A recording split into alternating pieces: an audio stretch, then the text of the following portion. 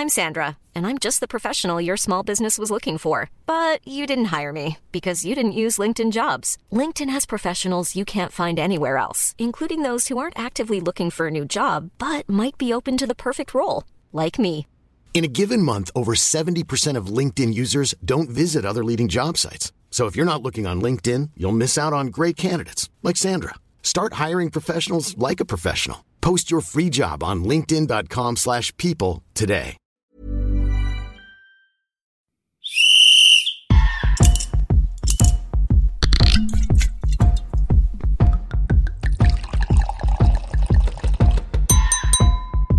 Well, I think we've decanted for long enough. It's time to sit back and enjoy Two Sharp Reds with Mark Schwarzer and Ollie Gill.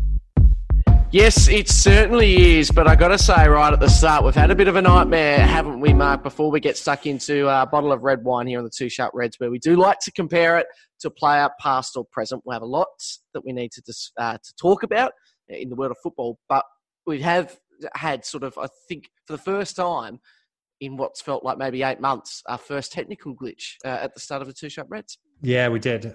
Interesting, wasn't it? It was bewildering. I have to say, I had no idea what the hell was going on. All of a sudden, music started coming through my headphones, and I'm like, "Can you hear that?" And you're like, "No." So I'm on my Mac at home, desktop Mac, looking through everything, trying to find iTunes, everything possible, and there's nothing. And I'm going, "It can't be possible." Anyway, Spotify's on down at the bottom of the pop-up screen, and it's my daughter's account. So she's obviously away in Nottingham playing it in her room, and I've seen it as I opened up, and it's her account. I've stopped it, and I'm thinking she's going to press play in a minute, so I had to log her out, and we're back again. So we're sorted. Just one thing I would say, she probably needs to work on her music taste. Yeah, I was a bit surprised. That's also what threw me, because it was an interesting choice of music. Yeah. I think it was. I'm trying to think what it was, but it was. Not a Two Sharp Reds type song. Let's. No, absolutely we'll leave it at that. But that. then, mind you, I did hear a bit of karaoke being played over the weekend, and it was interesting. What my karaoke? Somewhere in Bermuda, somewhere. Yes, I was in the middle of the Bermuda Triangle, and I was singing the Beach Boys' Kokomo. I also did Kylie Minogue's Locomotion. Oh, it was brilliant. Just a nod to everyone back home. But yeah, that's what I've been doing. So throwing some shapes as well on the dance floor on the boat. Absolutely. And I was worried for you, because I thought, oh, geez, you've got such a bad knee. Yep. One little slight slip, and you could have been in agony on the floor.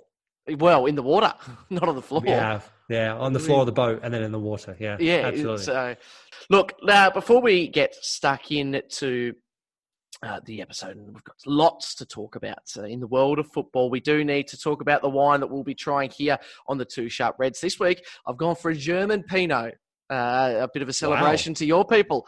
It's the Blutengarten. Wow. Do you know, would that be a word? Like, does that mean anything, do you think? Blumengarten, flower garden. Okay. Garden flower. Oh, checks out to me. A nice medium-bodied red made from the grapes from the Pfalz region. Am I saying that right? The Pfalz? Pfalz. How would I say that? Pfalz. Yeah, you know where that is? That's actually around where I was playing, actually, in Kaiserslautern, Rheinland-Pfalz. Yes. Nice area of the world. Yeah, it's beautiful. Yeah, it really is nice. And there's a lot of winemaking going on around there as well. Interesting. Particularly back then. So in the summer, or spring, summer, or maybe it was towards the end of it. Maybe it was, I think it was probably towards the end of it. They would have all their own wine that they were producing. They'd also would be selling it on the side of the road. Brilliant. So it was really cool, like driving through. There was all these little pop-up, little roadside sort of stops where people could go and just buy local produce, which was really cool. Doesn't get much better than that. No. So that's the one that I'm trying today. Very much looking forward to getting stuck into that. What have you gone for, Mark? Well, I mean, you'd be very pleased to hear. You've got a smile on your face here. I've gone for a Hardy's. Bankside. Shiraz 2015. Oh, yeah. A Tom Hardy. Yeah, nice. Yeah. So very, very cool. Any reason for that? Was there a reason that you wanted to? Oh, it's just literally the first one on the shelf. I just thought, I'll go that one. Give that one a try. You're a connoisseur, aren't you? Yeah, Bankside was the first homestead purchased by Thomas Hardy. Our founder was by the River Torrens in Adelaide. is where the story began.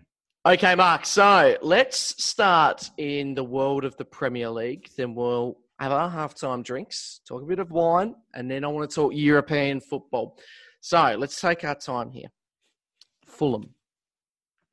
They got another win. They are now 3 points from Newcastle. Things are looking up for your boys. Yeah.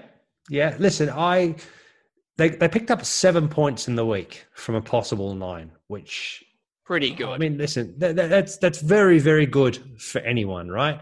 And I'm just a little bit disappointed. I didn't think they played particularly well away at Burnley, and I think that game was there to be taken. But Burnley have shown many teams they're really tough to break down, really difficult to play against, and Burnley do really well to nullify the opposition.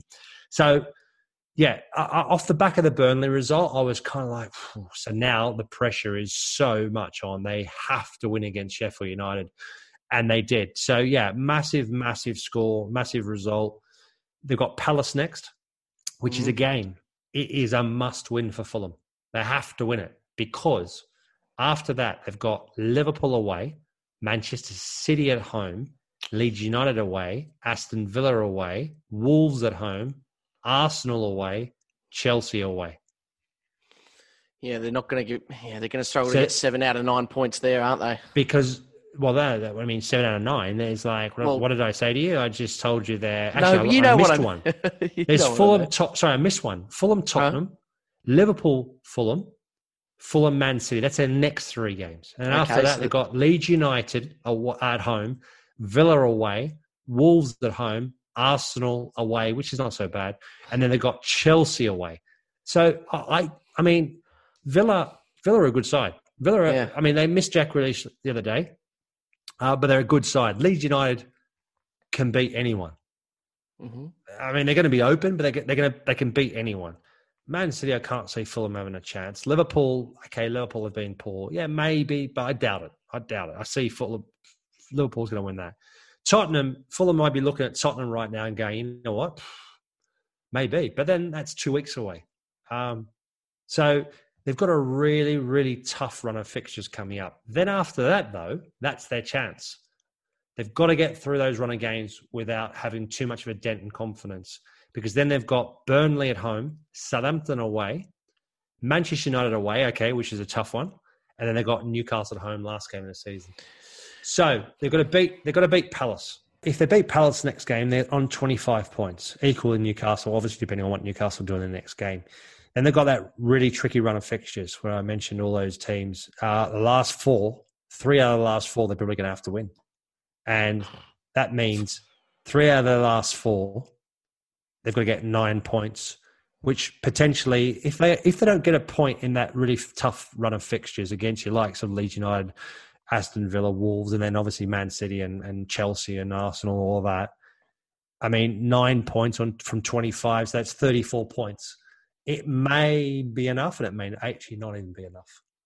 And then you've got to obviously focus on your own. You know, that I'm sure has always been the message when you're in the inner camp. But you must be looking at, say, Newcastle, who are ahead of them. Their run of fixtures, on the other hand, they've got Wolverhampton, West Brom, Villa, Brighton, Burnley, Tottenham. You know, so there's some winnable games nestled there as well. So you'd be worried about that because sometimes in this situation, I'm sure you would agree that, you know, you focus and try and get your points wherever, but sometimes if there's just that one person in front of you, there's not much you can do about it. Yeah, they've got really similar runs, actually. You know, they've got Leicester in there, Arsenal, Liverpool, Man City.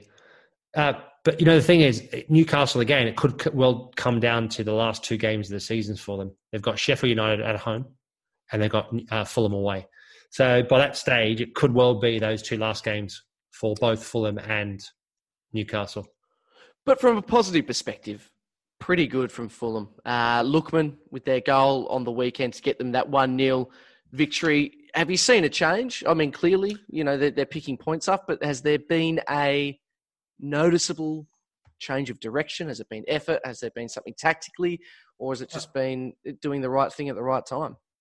I think they've just been able to find a bit better of a rhythm, and they've been able to maintain a certain level of performance for longer. So early on in the season, we saw glimpses. They would be in games for they'd have a really good moments in games for 10, 15 minutes, 20 minutes, and then kind of have very little in product. It was really frustrating. So now they just seem to be playing for longer period of times, more consistently and better. I mean, the great example is that Everton game away. The first half they were dominating. They were positive. They were really good. They looked really good. They played really well. They put Everton under a lot of pressure, had a lot of possession, had a couple of chances, just didn't take them. And then there was always that question of, well, how are they going to go second half? Are they just going to drop off now? Are they going to be punished? They didn't. They went up to another level again, and they took their chances. So I think overall there's been a marked improvement in their overall performance and their ability to maintain a certain level of performance. And I've always said it, whenever you're down there, you can put a run of 3-4 games together. The problem with Fulham is they need more than a run of 3 or 4 games. So they've had, in the last 4 games, they've won 2 and drawn 2. The problem is they've got to go on another couple of mini runs between now and the end of the season. So they've got to win, if you think about it. I mean, they're on 22 points with 13 games to go. Tough to do, very tough to do. But hey, Mark, if you go across the other side of London, there's another team who's putting together quite a few good games in a row, West Ham United.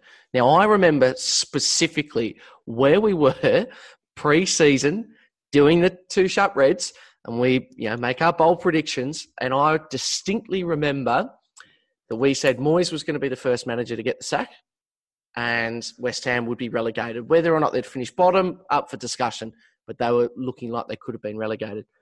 I can't believe. I don't think I ever said West Ham. I don't think I ever said West Ham would be relegated. I think you may have. I definitely because I always said that I believe. I said actually Aston Villa would be down there.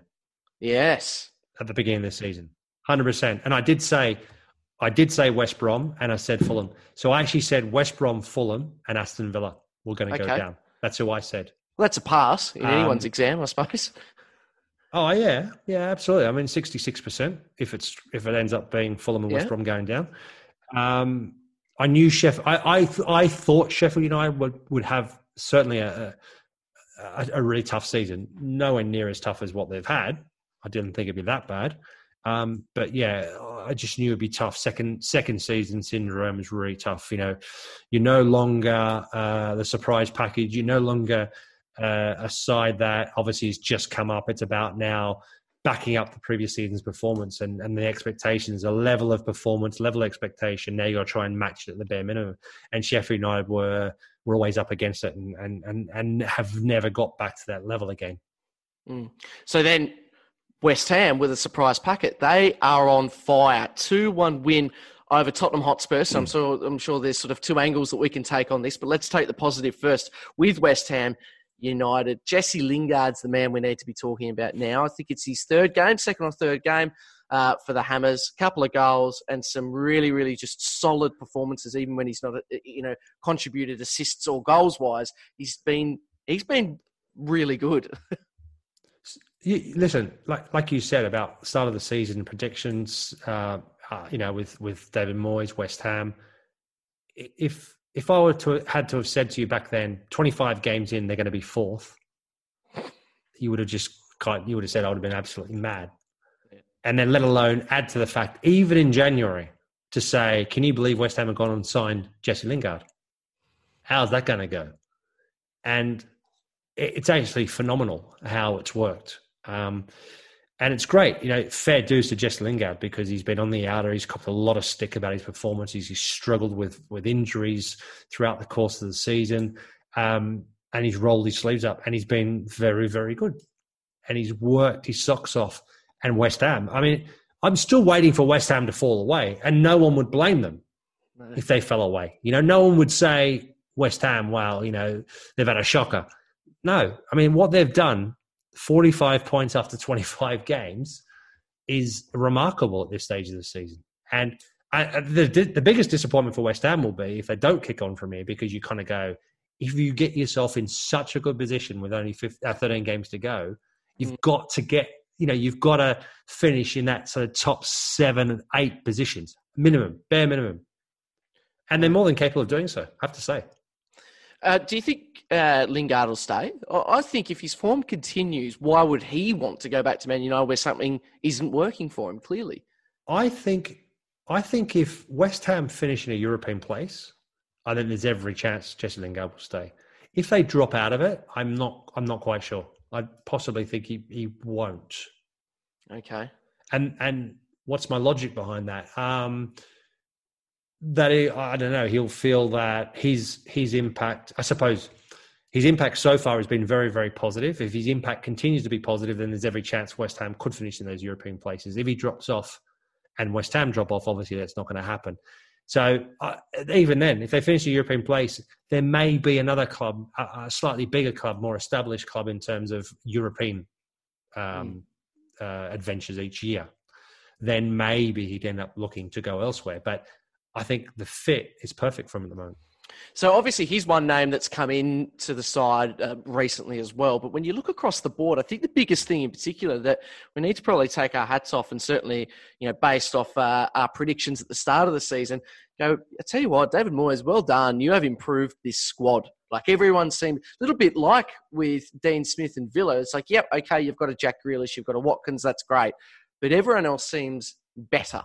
Whatever it is it intensity? Is it smarts on the pitch itself? But you watch West Ham and you go, there's a noticeable change here, and it's really exciting.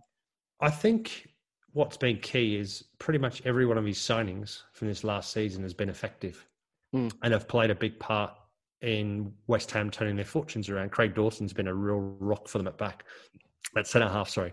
Kufal has been exceptional for them.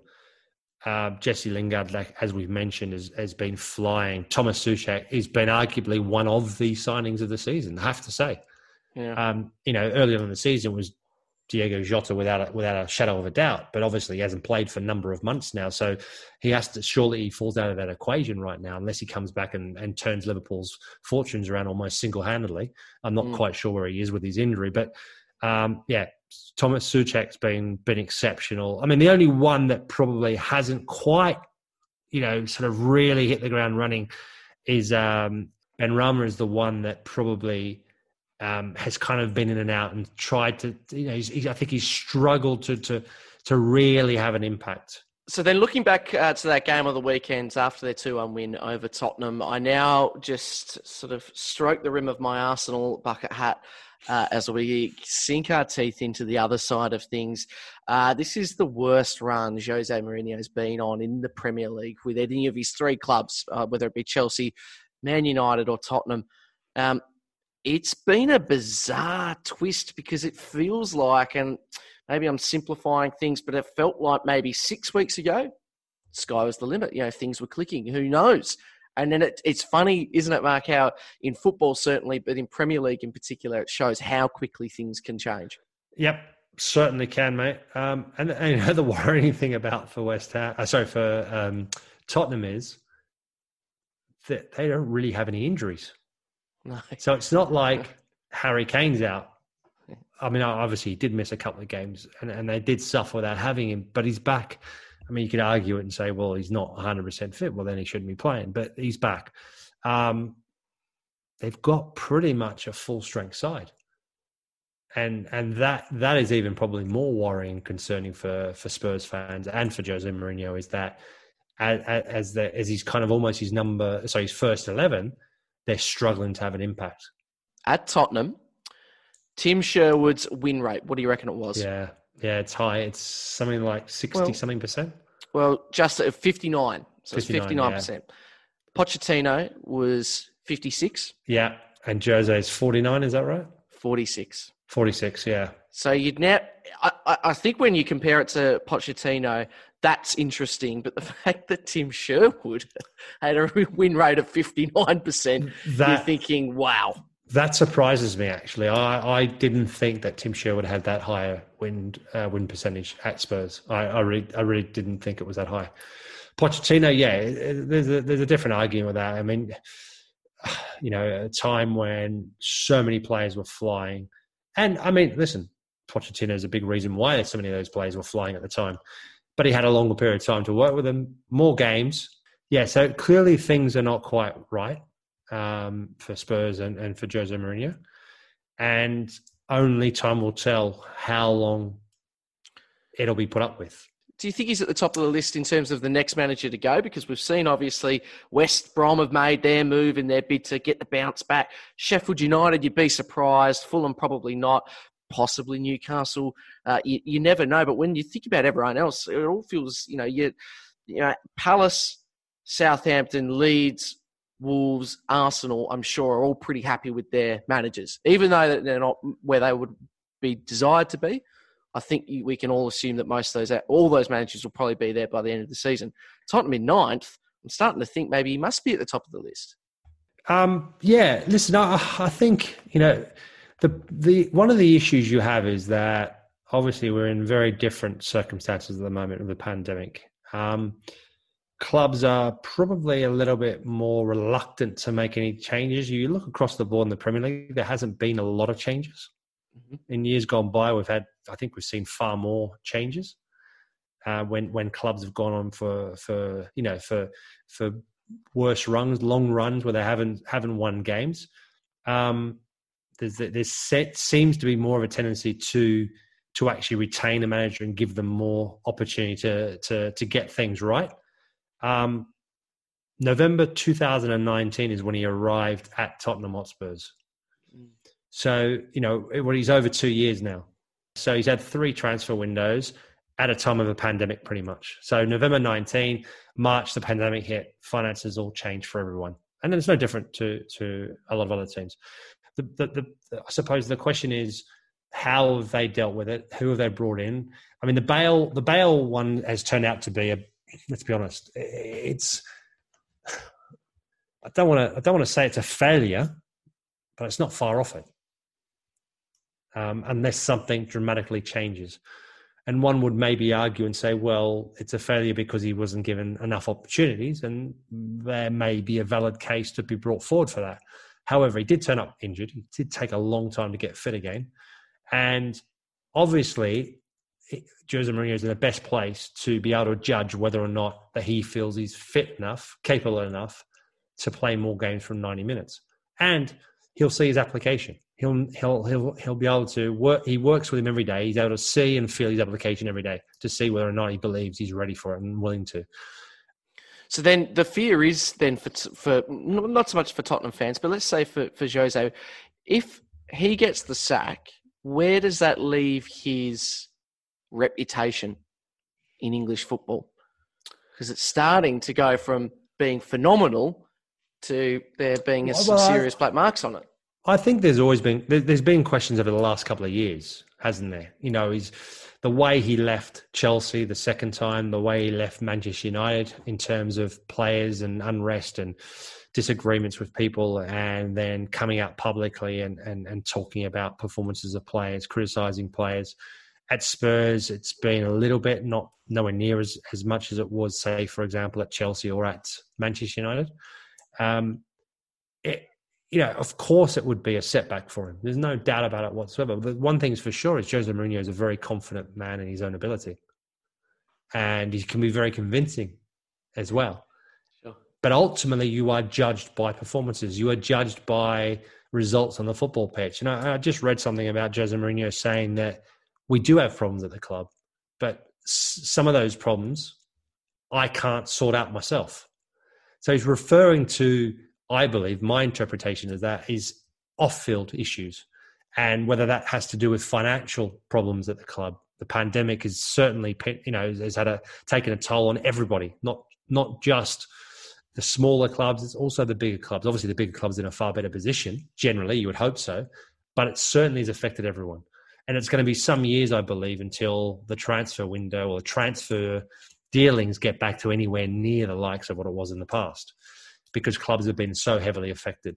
Okay, lastly, Mark, before we turn our attention to the wine and then everything going on in the world of European football, I just want to take my hat off quite literally, for a few reasons actually, to Man City after their 1-0 victory over Arsenal, which has taken them to 18 wins in a row. I'm starting to think, is the conversation over? Are they the best Premier League side we've seen?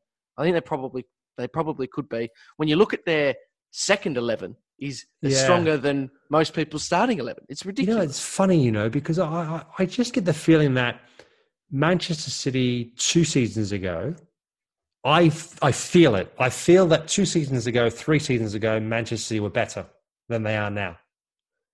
They played more entertaining football, better football, but they're on an incredible run. So how could I say that? To help your point, in fairness though, Mark, 2 years ago, you would assume that Man City would be beating Arsenal 4 or 5-0.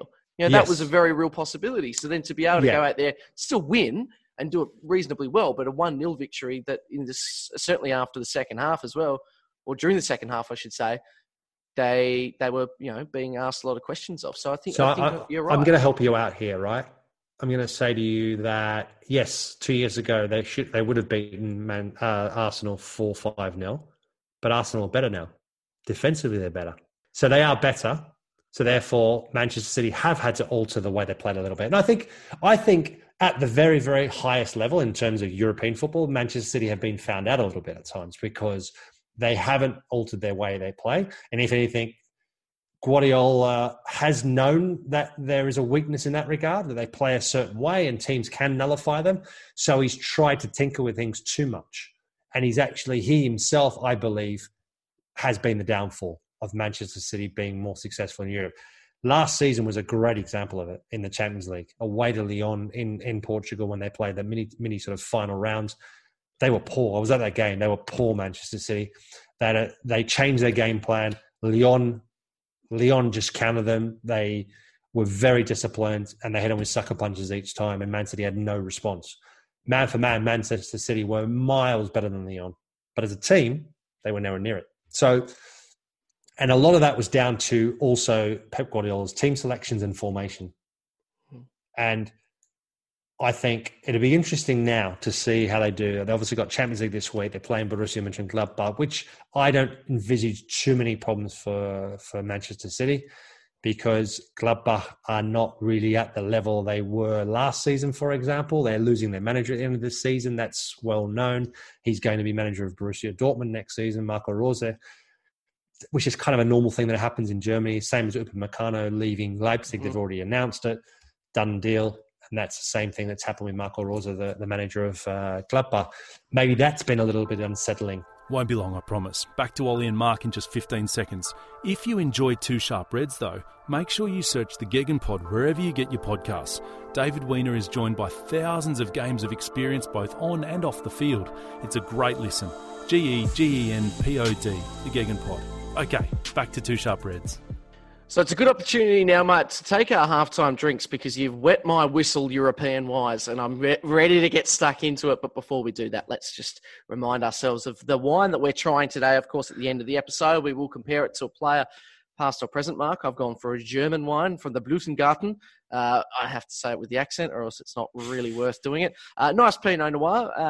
I've sort of started to shift away from my Shirazes when it comes to just having a glass. I need it, I am starting to understand maybe I prefer it when I've got food, but whereas a nice Pinot Noir, I'm sort of, or a Malbec, starting to just enjoy that on its own. So, I've got nothing but good words to say about the Blutengarten. So my next question to you is, have you started to refrigerate your red wine? No, and this is the question I was going to ask you. So play a bit of question tennis with you if you want. Next Monday, when we record, I've already looked at the weather, and it is warm here, right? Yes. So I'm already a bit like, I'm going to attempt the refrigerated wine with Fanta, or whatever your move? What is it? Yeah, Fanta or the? Yeah, it was a lemon flavored Fanta. Yes, which is really, really nice drink to drink. But why don't you, before you do that, because you've got to get the right Fanta. You've got to get the right. Okay. I don't know if you have it there. It's certainly a Spanish thing. Right. Okay. I'm not sure. It's actually Fanta.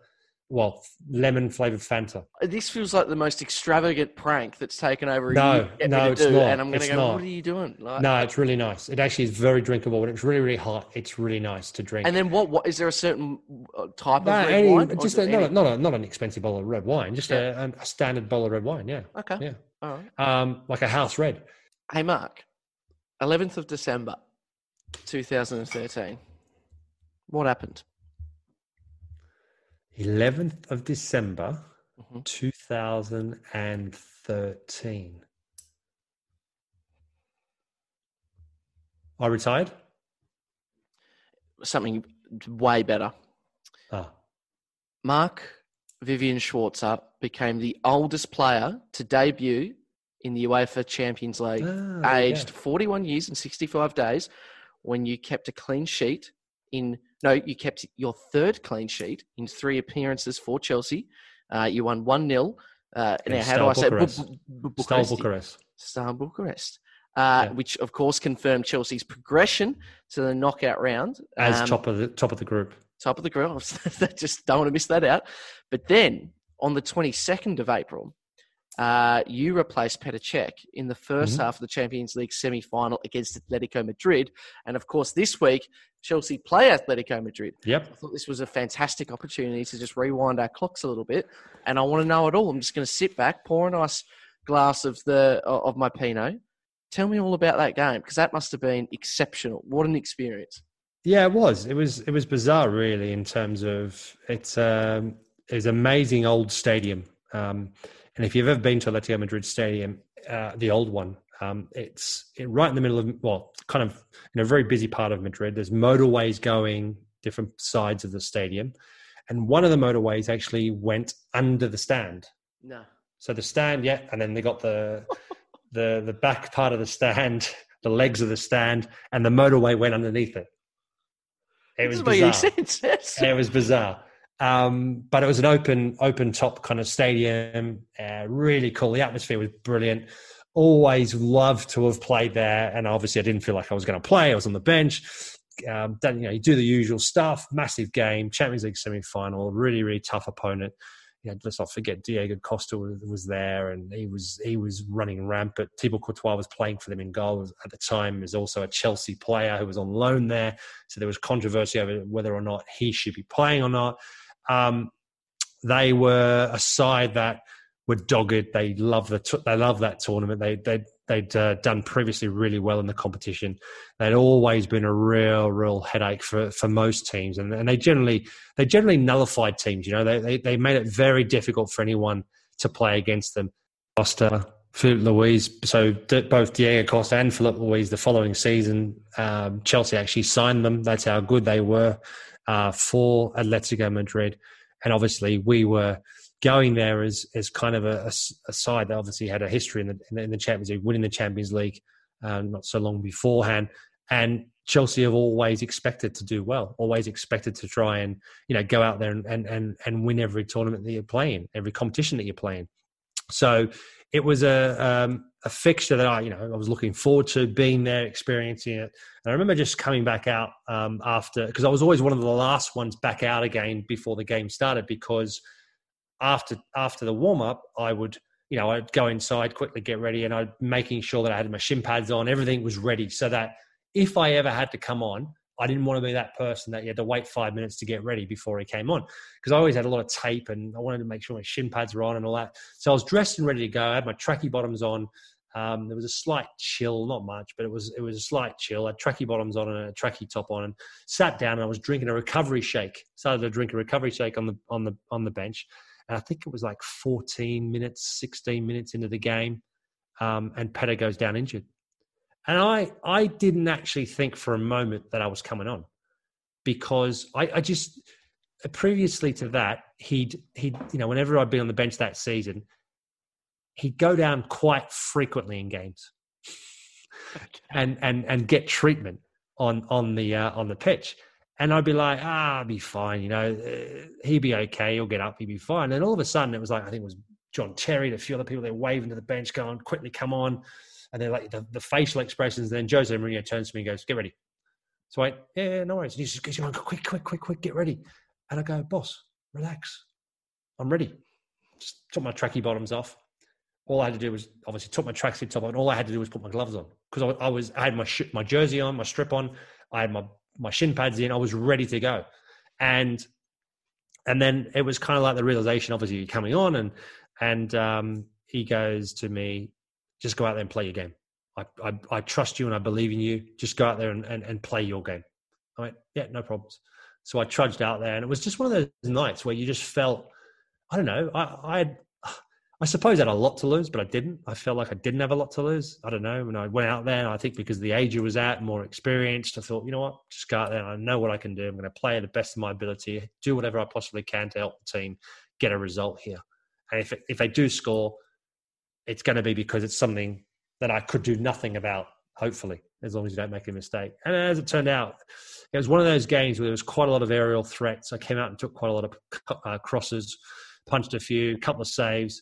So I felt really good about it afterwards because I felt that I'd played a part. I got an opportunity to play Champions League semi-final, which, I mean, to play my debut in the last group game, albeit the last group game, we'd already qualified, but to win against Steaua Bucharest, it was important because we needed to make sure we finished top of the group to be assured that finish. So that was really nice to do that, to really fulfill an ambition to play at the highest level, play in European, in a Champions League. I'd played Europa League and I wanted to have that opportunity or really wanted to try and fulfill that ambition to play in the Champions League. So I'd done that. And then all of a sudden you just think, okay, I've got my one game. One game. That's okay. Yeah, that's pretty cool. But, still only one game. And then the next two you're playing, well, as it turns out, the next two I played in the Champions League semi-finals, albeit not the results we wanted, but still, it was remarkable and I really enjoyed it. And I think that day, a lot of the guys probably, I think they had respect for me anyway beforehand, but I think they probably had a little bit more for me. In terms of your performance or the way that you were just ready to go, your mentality was.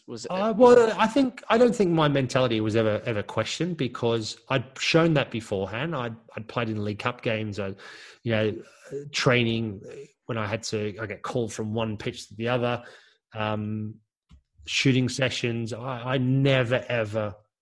I always went there with a smile on my face, the determination to do well, to do my best, and other goalkeepers who felt like, you felt like you're the spare one or you're the one just filling in holes all the time. I never behaved that way. I just was grateful to have that opportunity to be around amazing players and an amazing club. And I think the guys already gave me that respect for that. But now to say, okay, at the age of 41, I could still play at a decent level like that and still put in a pretty good performance at that very highest level. So you said that you were physically prepared, like you had all your gear on, which is. I remember one of the earliest episodes of the Two Sharp Reds. You told me about someone who wasn't, and it was a real pet. Like, just get ready, be ready. But what about mentally? Obviously, you're listening to what's going on before the game, right? Like, obviously, but do you? Because you said that you assume you wouldn't be playing anyway. Is there like a percentage of you that is a bit tuned out, like a little bit? That just absolutely. there for the ride. Yeah, so absolutely. Then how do you switch on like that? Well, you're paying attention, but you're not fixated and you're not necessarily in the zone. So like when you're playing, it's like you're looking at every single tiny little detail of everything and you're already thinking about the game, your performance, what you need to do to make sure you are in that right frame of mind to perform right at that moment. So when you're not playing, certainly for me, was always that element of, doesn't matter what I do, it's out of my hands. I can't do anything, and I'm not going to. Whatever I do on that pitch, whatever I do in pre to a match, it's irrelevant almost, And so there is a sense of you are a little bit more relaxed about it. And yes, I know what's going on. I know the set plays. I've watched them. I go through them. I do watch it. It's not like I'm not watching it. I'm also intrigued to see how the opposition was and how we were going to counter them. I was interested in all that. So I did pay attention. So it wasn't like I went out there and going, okay, who's doing what? You know what's going on. It's just then I was able to just turn. It's almost like turning a switch. And I don't think you can do that necessarily all the time. And I don't think you can do it, particularly when you're younger. Mm. It's something that maybe I was able to do more easily the older I was, the more experienced I was. The actual concentration and the focus on those tiny little details wasn't that important at that stage anymore. It certainly didn't hinder my performance, put it that way. Sure. And what was it like playing up against a Simeone side? I'm obsessed with him. I think he's the coolest dude ever. You just know you're in for a fight. You know you've got quality team, really well organized, really hard working, and they're going. If you're going to beat them, you're going to truly deserve to beat them because they're going to try and win at almost any cost. They don't care how they win as long as they win, and they know how to win. They're so good at winning games. They're so good at, particularly over two legs. You know, the 0-0 away in Madrid was a really good result. All things considered, it was a really good result. And then we thought, right, we're in a really good, strong position now for the return leg. Even though you're thinking, right, we didn't score, it was 0-0. They score one goal away from home. All of a sudden, you know, like a 1-1's not good enough for us, you know. So you know that element of it is not great. But the bottom line is you haven't lost. You've drawn a game, and on the face of things, that's actually a really good result. So what about modern day between Chelsea and Atletico? I say modern day. Don't take offence to that. You know what I mean. I mean this week. How do you think that one's going to happen? I don't know what you mean. Are you insulting me again? No, you know I would never do it. And if I do, it's out of love and by accident. But it should be a good game this week on Optus Sport. Looking forward to it. Yeah, no, it will be. So, yeah, Atletico had a bit of a slip-up on the weekend. It's a bit for me, it was a real surprise. They lost at home to Levante. I know Levante put on a good performance against Madrid not so long ago. But Atletico, yeah, I mean, they have dropped a little bit of a couple of points of late. They haven't been in the best form. However, it was still a real surprise to me that they lost at home to Levante. So is it a good time to play them? I don't know. I don't think there's any very good time to play Atletico Madrid. I think at the moment they top of the table, they're flying. They've certainly had a very, very good season, albeit, you know, off the back of one bad result. But I don't think Chelsea were at their best on the weekend at Southampton. Let's also not forget, I think it's a little over, probably around 12 months ago now, when Atletico at the same stage of the Champions League came up against Liverpool. And everybody kind of expected Liverpool to win that game. Atletico were going through a bit of a mini crisis. There were some calls for Simeone to be sacked, and they knocked Liverpool out. So, you know, they are more than capable of getting through against Chelsea. Absolutely. So then, talking about teams that have been surprisingly disappointing in their domestic competition, your guys, Bayern Munich, not overall disappointing, but lost on the weekend to Eintracht Frankfurt. They conceded 2 goals in the first half, got one back, ended 2-1. But a little bit of a surprise, you'd say, for your boys as they take on Lazio this week. I mean, it's a surprise in terms of, I think the surprise was the early start of the game, the way they started. I thought they were really, really poor. They looked very, very lackluster, switched off. I mean, Leroy Sané, if you see the first goal, he was there in body, but he wasn't there in mind. And it was a really poor goal to concede. Very sloppy from Bayern. Normally a Bayern side that's really well organised and really tough. Everybody works extremely hard. Leroy Sané at that moment certainly didn't.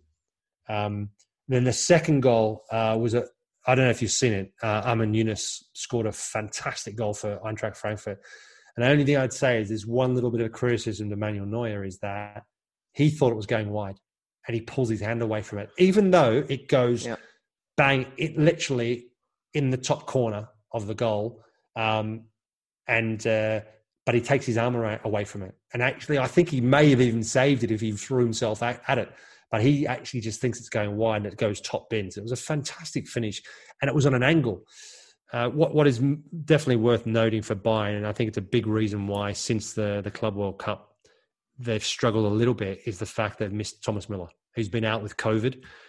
He has posted to say that he's healthy again, but they're saying that he won't be back until the earliest, about the 6th of March. So they've really, really missed him. He's been a massive player for them over these last 12 months or so. Big reason why they've been so successful. I think their last couple of performances have shown they've lacked that extra bit of creativity that he possesses, and also his ability to get on the end of things. You're not only relying always on Robert Lewandowski, but Thomas Müller's also played his part. So he's a big miss. Lewandowski, I think you pronounce that. Lewandowski, remember? Lewandowski, yeah. Right. Okay. Hey, Mark, since the Champions League came back last week, it was a really healthy reminder of we don't, as football fans, need to be particularly worried about the changing of the guard in terms of the highest level, in terms of our idols going forward, because there were some serious performances. in Europa League as well. We'll get to Bruno Fernandes and, Manchester United, but the two names in particular, Mbappe and Haaland, was super exciting, and loved the fact that they played on two different nights. So, of course, Mbappe shined on the Tuesday night, and then Haaland said, all right then, I better get my skates on the next night. And it was just a really great reminder of how good some of the talent is out there. Football's in a good spot, is what I'm saying. Oh, well, yeah, no, football is in a good spot, but there is going to be a change in the guard. It has been. Yeah. It's already been in the making. The change in the guard has always been there, threatened for a number of years. The fact is that Messi, Ronaldo have kind of always popped up still again and played their part. And yes, I know last season Barcelona got smashed by Bayern Munich, and deservedly so, but they were there or thereabouts. Juve, to a degree as well, domestically unbeatable, but that's all going to change. And also, when you look at the Champions League, obviously PSG beating Barcelona away 4-1, beating them convincingly. Mbappe stole the show. Messi tried, but doesn't have the support, and also he himself is nowhere near the level he was previously. And then you look at Juve. Juve also a tired old self. So the levels drop. They haven't changed enough, and the changes they've made haven't quite been good enough. And Ronaldo, certainly without the service, can't have the impact that he has in the past, and win games single-handedly doesn't kind of happen these days for Ronaldo.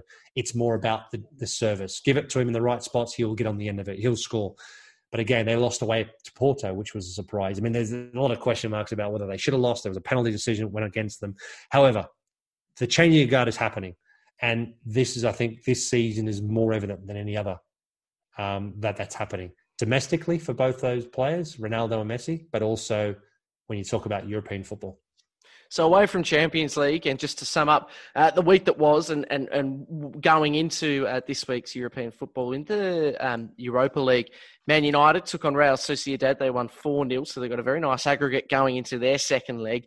Bruno Fernandes was exceptional, so it was great entertainment. But what I want to know from you going into this next leg for Manchester United, the age-old question, certainly one that I've not ever been able to quite understand myself, is it's a key, I think, demonstration of why Champions League teams shouldn't be able to drop back into Europa League. I mean, that game it was clear that Man United were a far superior team. Well, the interesting thing is you say that, right? So we seem like the only people, or the fans seem like the only people to a large degree that disagree with that process, because UEFA now have also creating a conference league. Mm-hmm. So there's going to be 3 European competitions, and you win the Conference League, you go up to the Europa League for the next season. And the teams that drop from Europa can then fall into the conference. So it's a knock-on effect, as with the Champions League teams dropping down. So it's an interesting setup. I'm not in total agreement with it either. However, let's be honest though, it certainly makes it more interesting, then, doesn't it? When you have the likes of it. I think it makes it more boring. I think it does, because the big teams are playing in the Champions League. They're the big teams, right? The big names, the traditionally big clubs, they're the ones that also make it more exciting, I believe, when it comes down to that level. When it drops down to the Europa League, the fact that you've got Manchester United dropping down into it, it makes the Europa League even that much better. So if you're a team that qualify the Europa, like an Arsenal, if you then win the Europa League as Arsenal, I think it gives you more credibility. The fact that Manchester United and Ajax, as an example, the ones that 2 of the teams that have dropped down, if you're able to still navigate through that competition with the likes of those sort of teams in it, the better teams, the bigger name teams, I think that gives you more credibility. Full time here on the Two Sharp Reds, Mark. And no red cards. No red cards. There was a few warnings in there, so I had to pull you aside a few times. Certainly, technologically speaking, we had to pull away a few times, a few warning shouts, but I think we got away with it in the end. That's what the beauty of editing is all about. Yeah, that's right. We can do that. We can stop and start. Yeah. We do have some minor little blips along the way, and then you go and edit the thing, and it's wonderful when it gets actually It's good, isn't it? Posted. It's a ripping podcast, isn't it? Really? Oh, no doubt about it. I just hope they take part of it with you wearing your Arsenal. What is it? Well, bucket hat. Bucket hat. Did you forget the word hat? or No, bucket? bucket. Yeah, I Okay. couldn't remember anymore what they call it. Hey, don't swear at me, please. Yeah. Oh, the Blutengarten German Pinot Noir is starting to hit home. Hey, pretty impressed with it. Super cheap bottle. You can pick it up from your local Aldi for the slender price of $5.99. So very much within your wheelhouse, Mark. Yes. For more than one reason. But no, I was very happy with it. Overall, your thoughts on your Adelaide Red? Where was it from again? It's a Hardy's. Hardy's. Bankside. So Hardy's Bankside. So you've already sort of been, you've come to terms with the fact it's a little stronger, a little heavier than you would normally go for. But this is a softer version of a Shiraz, so it's not a full-on Right. Shiraz. It's not as hearty and meaty as one would normally have from a Shiraz. So I'm kind of liking it. I'm able to get my chops around it, and I'm enjoying it. Well, you're quite literally getting your pork chops around it as well. Absolutely. Yeah. Straight down, necking it straight down. Straight down the torrent. Thanks for coming. And I can drink mine at room temperature, unlike yourself. Ooh, that's a weird flex. What? Because it doesn't really make any sense because I've got better weather than you. So yeah, no, but I was just trying to get one up on you. I think you've got a few up on me. Don't worry, mate. Yeah. I think over the years. Well, yeah. When did we meet? 2018. There you We go. did, yes. Yeah. How time has flown by. Yeah, we've almost been mates longer than Jose at Tottenham. That wasn't too long ago. Yeah. Well, we scary. have been mates longer than Jose has been at Tottenham. Yeah, that's what I mean. But we've discussed that in today's episode. That's been since Thomas November Tuchel 2019. at Chelsea. Yeah, longer than him. Yeah. I mean, this could go on. Sam I suppose. Allardyce at West Brom. Realistically, yeah, but good to. Longer than Frank was in charge at Chelsea. Yeah. Hey, that's beautiful. That's it's good to note these things. So, look, do you want to flip a coin, or how should we do this? Do you want to go first, or do you want me to go first? No, I want you to go first because I want to know what you're going to compare your German wine with. Pinot Noir. So we've got a nice medium-bodied red made from Pinot Noir grapes from the what region? Pfalz region with nice rich fruitberry flavours accompanied by a nice soft and velvety texture and a very elegant and dry finish. I'll ask one question before I get onto it. A dry finish, what would that mean, do you think, in football context? A dry finish? Simple? Yeah, I guess. straightforward. Maybe just a standard number 9 in the right position. It's almost like a tap-in. Yeah, I like that. So medium bodied is the first one. Not too tall, not too short. Nice and strong, but just sort of somewhere in the middle there. Rich flavours. This man has definitely quite wealthy. I'm sure anyone in top flight of football pretty much is. But recently arrived at a club for a pretty hefty fee. So I wouldn't worry about him, put it that way. He's German, of course. I think that this one makes sense. But he's accompanied by a man who is very elegant and has a nice velvety finish. But him as a person is very elegant. But the key is there. It's accompanied. So the flavours of this wine are accompanied with a velvety texture and elegant finish. So with that, I'm going to go with, he's a friend of the Germans, but he needs to do some work in the Premier League. I'm going to go with Timo Werner. He's medium-bodied, very wealthy, German, and he's accompanied by Olivier Giroud, who's very elegant, and he has a nice velvet finish. Okay, then you've really been scraping the barrel, haven't you? Do you? I actually think that was one of my better ones. Do you really? Isn't it funny though how your perception is? Oh, because I thought I've got all categories. I've got physically, his body, he's a rich flavour, but in this I've changed it. I've had a sideways look to his bank account. The wine's from Germany, so is he, and the fact that the flavours are accompanied by other flavours. I think it's nice to be able to compare that with who he's accompanied by. So it's not just about the wine; it's who he's accompanied with and what accompanies the wine. So I think it all makes sense, to be honest. That's just me, though. Oh, okay, that's fine. Listen, go with it. It's your choice. Yeah, you can make whatever choice you want. Thank you. Right, save the show. Come on, save the end. Yeah, my one's it's pretty straightforward, really. So obviously it's an Australian wine, Hardy's, Bankside, but I'm not going to pick an Australian player because that's just too predictable, really. Let's be honest. But what I do like about it, it's the fact that Bankside is the first homestead purchased by Thomas Hardy, obviously the makers of this wine. It's called a Bankside. So it's where the story began, and this range of wines is created as a tribute to this very special place. So this person is a very, very special guy, actually. He's a bit of a legend in his country, and I happened to play with him at Fulham for a number of years. He is a really nice guy, lovely, lovely guy. Some would say he's maybe a little bit soft at times, and I'll tell you a story that why I say he's a little bit soft. Okay. Once I reveal who I'm talking about and finish my description of this wine. He certainly had. This has a hint of spice on the finish. So when I think of a hint of spice, something, a little bit extraordinary, a little bit creative, a little bit special at times. This guy certainly very rarely scored goals that were simple tap-ins.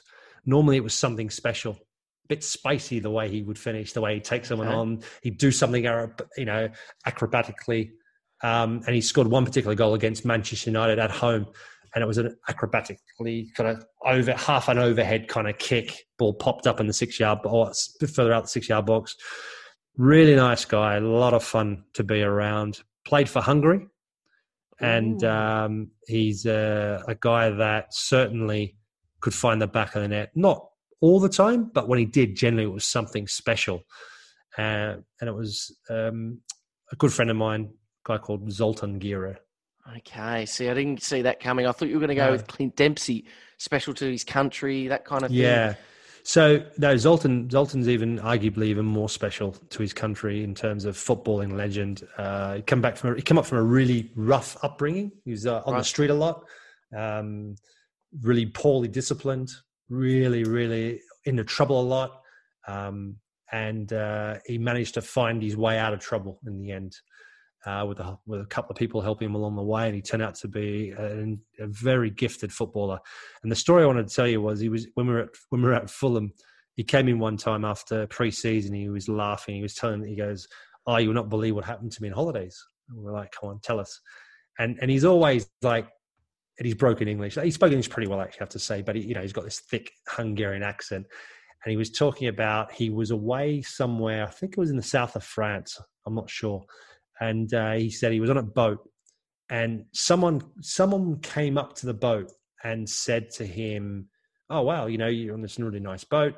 What do you do for a living? You must. What do you do for a living to be able to afford this?" He goes, "Oh, I play football." And he looked at him and looked him up and down and went, "You play football? You certainly don't look like you're a footballer." Because of his body, and we're in the gym at the time, and he was like this. He was like a thin rake, and he was a bit gangly, and the way he ran a little bit, the way he stood there, you would just never guess that he was a footballer if you didn't know who he was. And we absolutely killed ourselves laughing, and he's absolutely laughing his head off as well. And he's like, "Can you believe it? He didn't think I was a footballer. Look at me." And then he started to flex his muscles and all that sort of stuff, and it was terrible. Well, that's about the end of the episode, I would have thought now, Mark. Enjoyable, as always. Really, really did like that. Right, enjoy the week, Mark. And until then, a big cheers to you. Thanks, mate, and to you. Hiring for your small business? If you're not looking for professionals on LinkedIn, you're looking in the wrong place. That's like looking for your car keys in a fish tank.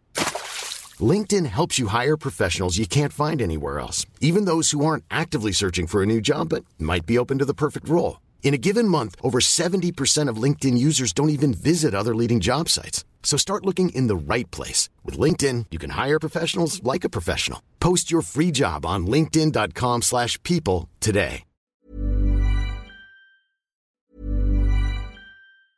Mom deserves the best, and there's no better place to shop for Mother's Day than Whole Foods Market. They're your destination for unbeatable savings, from premium gifts to show-stopping flowers and irresistible desserts. Start by saving 33% with Prime on all body care and candles. Then get a 15-stem bunch of tulips for just $9.99 each with Prime. Round out Mom's menu with festive rosé, irresistible berry chantilly cake, and more special treats. Come celebrate Mother's Day at Whole Foods Market